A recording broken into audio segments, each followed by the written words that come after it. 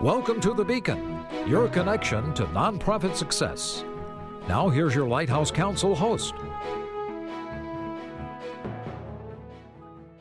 Hello and welcome to the Beacon Podcast. I'm Jeff Jowdy, your host for today's discussion on nonprofit boards and fundraising. And if you are in the nonprofit arena, that will get your attention, and even more so if you know our guest today, and that is John O'Kane, who has been an influence in the nonprofit sector for more than 5 decades. John, welcome, my friend, to the Beacon Podcast. Thank you so much, Jeff. What a pleasure to be here. Well, I'm looking forward to your insight on this vital topic. And for our listeners, John has worked with hundreds of nonprofit organizations as a staff member, executive director, consultant, volunteer, board member, and professor. And since 2013, he has been the principal in John O'Kane Consulting, offering strategic advice and counsel to nonprofits on fundraising essentials and working with donors seeking to maximize their philanthropy. He has been a distinguished professor of practice at Georgia State University's Andrew Young School of Policy Studies. He was senior vice president and consultant at Cox Curry and Associates, vice president of human resources at the United Way of Metropolitan Atlanta, and executive director at the Mental Health Associations of both Metropolitan Atlanta and Butler County, Ohio.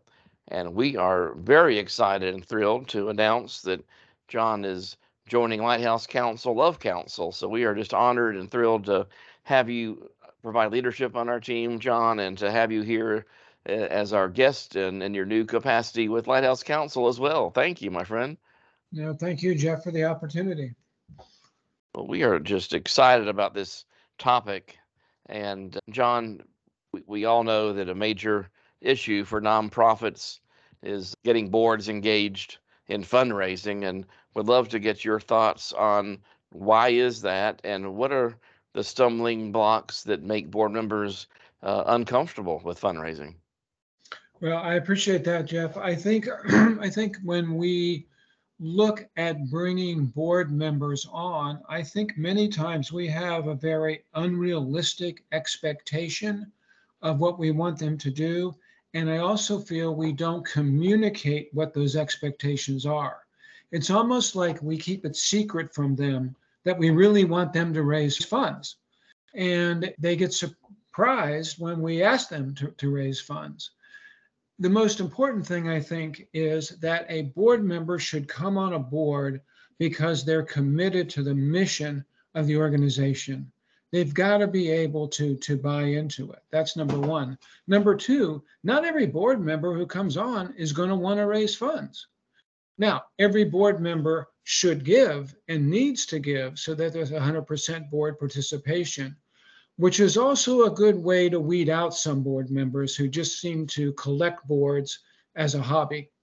And so I think it's very important to communicate to them what level of giving you're expecting, and from the beginning, whether you are expecting them to do any fundraising. I think most boards are lucky if they could have a fourth to a third of their members who are willing to do fundraising. I have a wonderful story. I was on a board with a residential program for adolescents, and on that board was a very, very distinguished lawyer. He was actually the private attorney for someone that everybody would know that I won't mention, but very rich. A fine Southern gentleman. And I never forget, he said to me one time when we were talking about fundraising at the board and asking them to do things, in his beautiful Southern drawl, he said, "I would rather eat a bug than ask somebody for funds."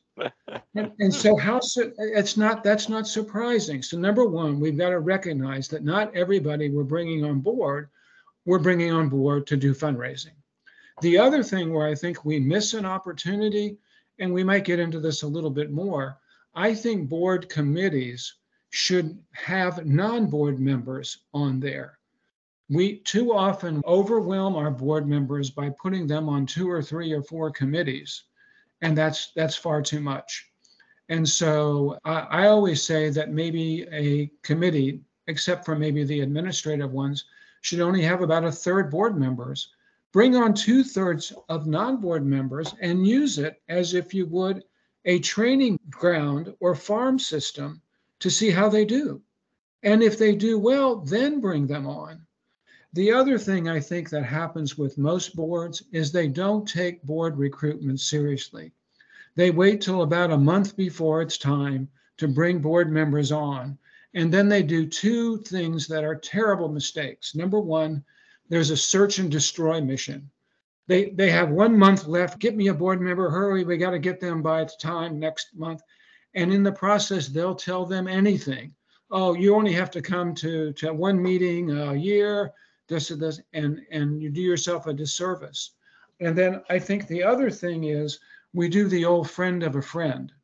And so the way we get board members is somebody's friend, which may or may not be a good choice. And I think we have to be careful. So I think it bodes for a standing kind of committee that looks through the year at two things: evaluating current board members' experience and looking at what are the needs of new board members. And I know evaluation strikes fears in the heart of volunteers, but if you just use objective information, attendance at a meeting, attendance at committee meetings, whether they've given a gift, whether they've attended other things, you can keep it very, very objective. Most volunteers and board members, when they volunteer with a nonprofit organization, the one thing that they generally don't want to encounter is conflict.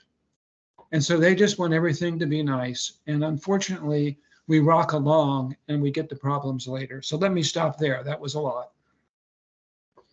No, I love that concept, and on having the non-board members on that committee and that proving ground. And it seems like, to your point, too often it's almost we think board members become another staff member. Can you talk more about how those committees will be structured and how they might interact a bit? Yeah, now remember, it depends on where the nonprofit organization is in its organization. It's not uncommon for a brand new organization to have no staff and only board members, Right. and they do it all. Okay.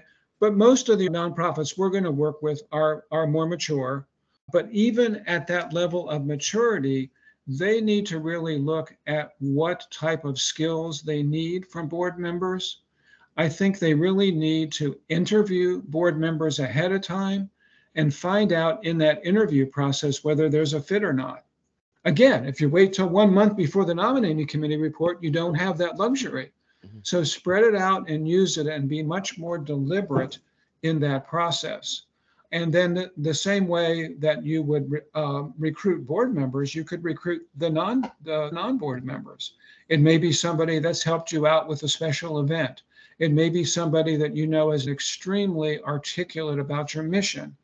Bring those folks on and see how they do. So I think know where your organization is, know what the maturity level of your organization is, know what your expectations are of those board members. If you have an extremely mature hospital or university system, you are only going to very selectively use those board members for very high-end gifts. If you have an organization that is growing, you may need them to play more of a role in making some gifts or making some solicitations. Two things. Some of your best spokespeople hate fundraising, but they're really good spokespeople. So the other thing you ought to think and be open to are teams where you have a board member who is comfortable in asking, but there's another board member who is more the color commentator that just comes in to talk. They can't close for anything, but they can sure set it up, and then the other person can close. And so that's a good way to do it.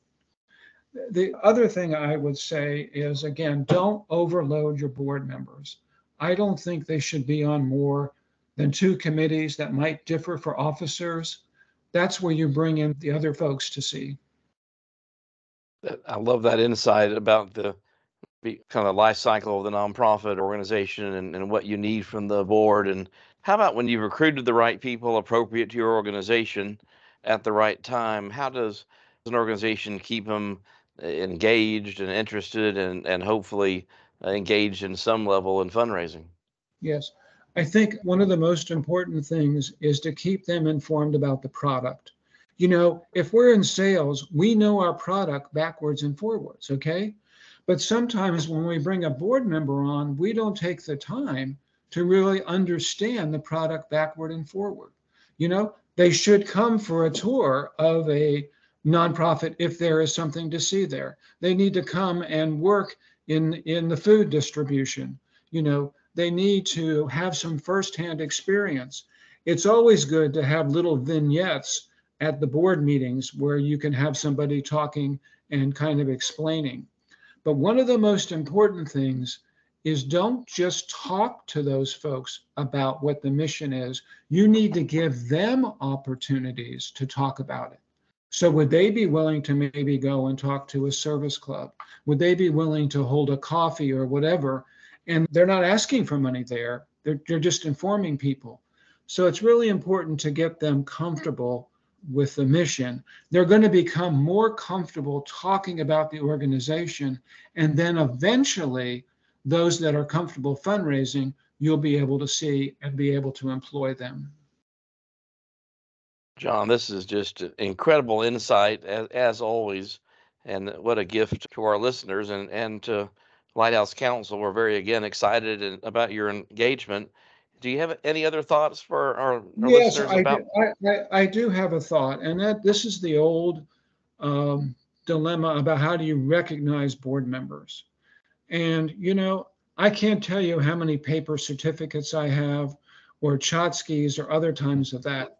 It's really important to understand each board member and kind of what their motivation is and how they want to be recognized. Some people want their names up in neon lights. They can't be big enough. There are other people who don't want that attention drawn to them. They just want to kind of pat on the back and say thank you. So try to tailor your recognition and your appreciation of board members to that board member rather than the old one size fits all or the paper mill. I love it. Thank you so much for your insight. And to our listeners, you can connect with John on LinkedIn and also learn more about his distinguished service and leadership on our Lighthouse Counsel website. Thank you so much to our listeners. I'm Jeff Jowdy, and we hope that you'll join us next time for another episode of the Beacon Podcast. John, thank you so much again, my friend. My pleasure. Good to be with you, Jeff. Thanks for listening to The Beacon, your connection to nonprofit success. Tune in every week for nonprofit topics with special guest interviews. Suggest future topics and learn more about upcoming podcasts and guests at lighthousecounsel.com.